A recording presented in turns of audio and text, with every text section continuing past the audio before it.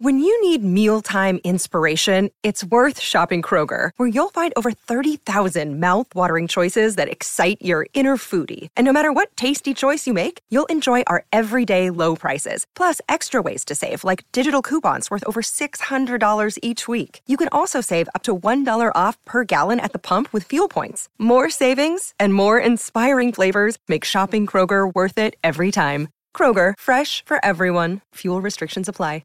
Another day is here, and you're ready for it. What to wear? Check. Breakfast, lunch, and dinner? Check. Planning for what's next and how to save for it? That's where Bank of America can help. For your financial to-dos, Bank of America has experts ready to help get you closer to your goals. Get started at one of our local financial centers or 24/7 in our mobile banking app. Find a location near you at bankofamerica.com/talktous. What would you like the power to do? Mobile banking requires downloading the app and is only available for select devices. Message and data rates may apply. Bank of America N.A., member FDIC. Want to witness the world's biggest football game? Head to iCanWin.com.au, predict Australia's score with a crystal ball, and it could be you and a friend at the FIFA World Cup Qatar 2022 semi-finals, all thanks to McDonald's. Maccas, together and loving it. TNCs apply.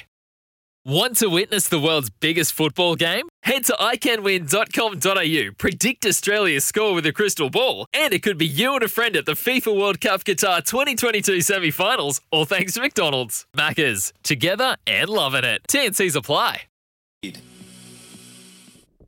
Yeah, good morning. It's 7:44 in the morning here on Baz and Izzy for breakfast. It is Tuesday the 30th of November. Great to have Charlie calling us on the Kennards Hire phone line. Give us a call anytime, 0800 150 811 if you want to talk about the Black Caps, because, wow, there's some great texts coming through for and just getting a bit more of an understanding that that was a gutsy draw from the Black Caps heading to Mumbai.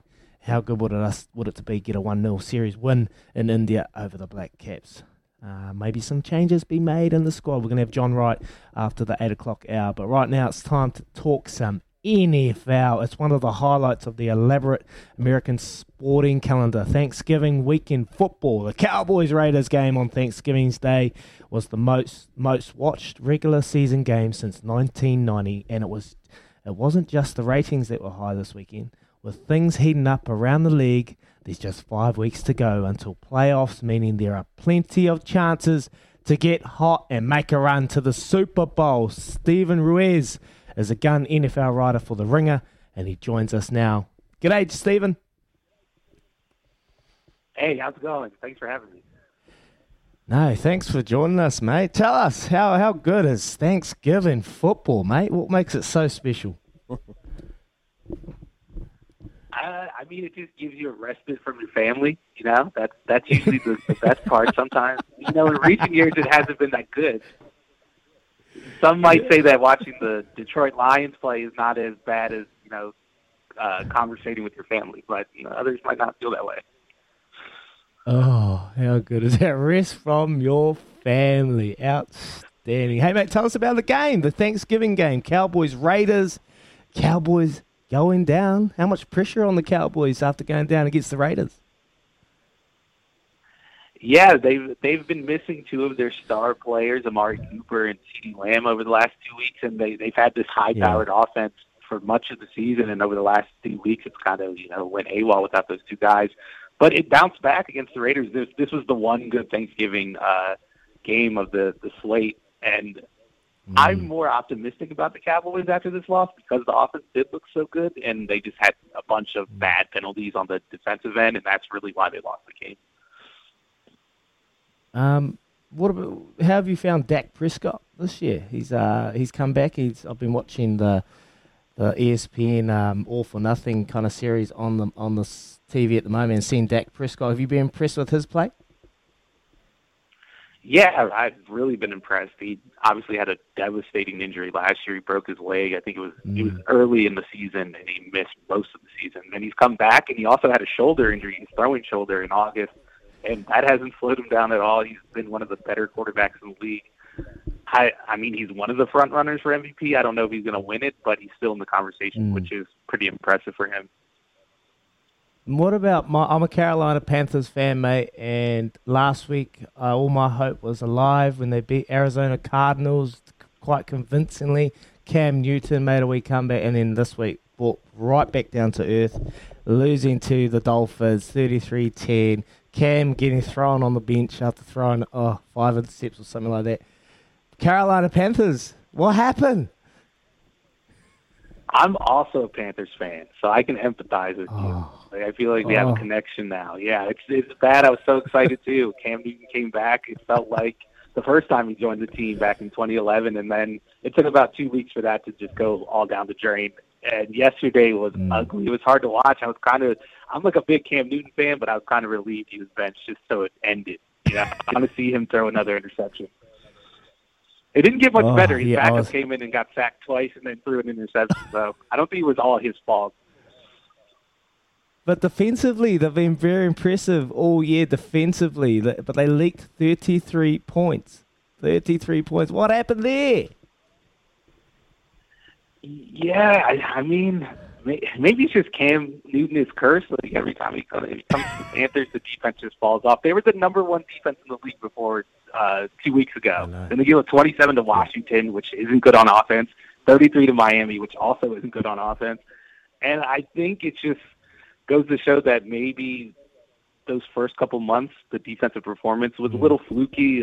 They got a lot of sacks, a lot of turnovers from bad quarterbacks and bad teams. And now that they've started playing better offenses, they're kind of struggling. Okay, I've got a question here from the other team. Dolphins. Question for our NFL analysis. With the performances rolled out over the last 4 weeks, including yesterday's performance over my number one pass defense, has Tua Tagovailoa done enough to put to bed the undeserved criticism of his skill sets and silence the chat around a Deshaun Watson trade? That is from Brett. What's your thoughts? I regret to inform him that no, I don't think it does. He barely threw the ball downfield. There was a lot of dink and dunk passes. He was throwing 5 yards downfield. He did not attempt to pass 20 yards down the field. Like this is the Tua that we've seen. Like he hasn't done anything that we haven't seen over these last 4 games. So there's no reason to adjust our scouting reports on him. He looks like the same player he was last year, which is when he started to come under fire and when people started talking about trades for Deshaun Watson and trades for other quarterbacks like Aaron Rodgers. Okay. Well, there you go, Brett. You've been deflated, brother. But like us here on my Panthers side. I'm so sorry, quickly, before I let you go. No, it's all good. We love honesty on the show. Before I let you go, 5 more games before playoffs. Who, in your mind, are leading the competition? Who are looking favourites to maybe potentially win the Super Bowl or get to the Super Bowl? So I actually did revise predictions this morning for the column I wrote, and I had the Packers beating the Chiefs in the Super Bowl.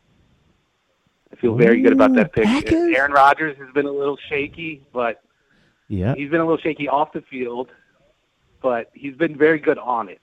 And I don't think his vaccination status will prevent him from playing well.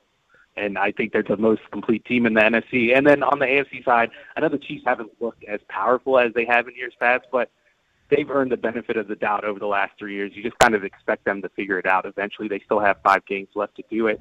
And they have the best quarterback in the league and the best player in the league. I think they're going to do it. You think he's still the best? He's had a shaky season, more intercepts than he had in his first season of 3 seasons. But anyway, that's a great prediction. Packers are going to win it over the Chiefs. And, well, I look forward to watching that. Thank you so much, Stephen Ruiz, for your time on the Baz and Izzy's for Breakfast show. Really appreciate your NFL take from around the world. What a great game it is. Thank you very much. Thanks for having me. There we go. That is Stephen Ruiz. And Brett, well, Tua Tagovailoa, no, he hasn't done enough to silence the critics, mate. Anyway, that's great chat from him. We'll be back shortly. What is our time? It is 7:52 in the morning. You listen to Baz and Izzy for Breakfast on ECNZ.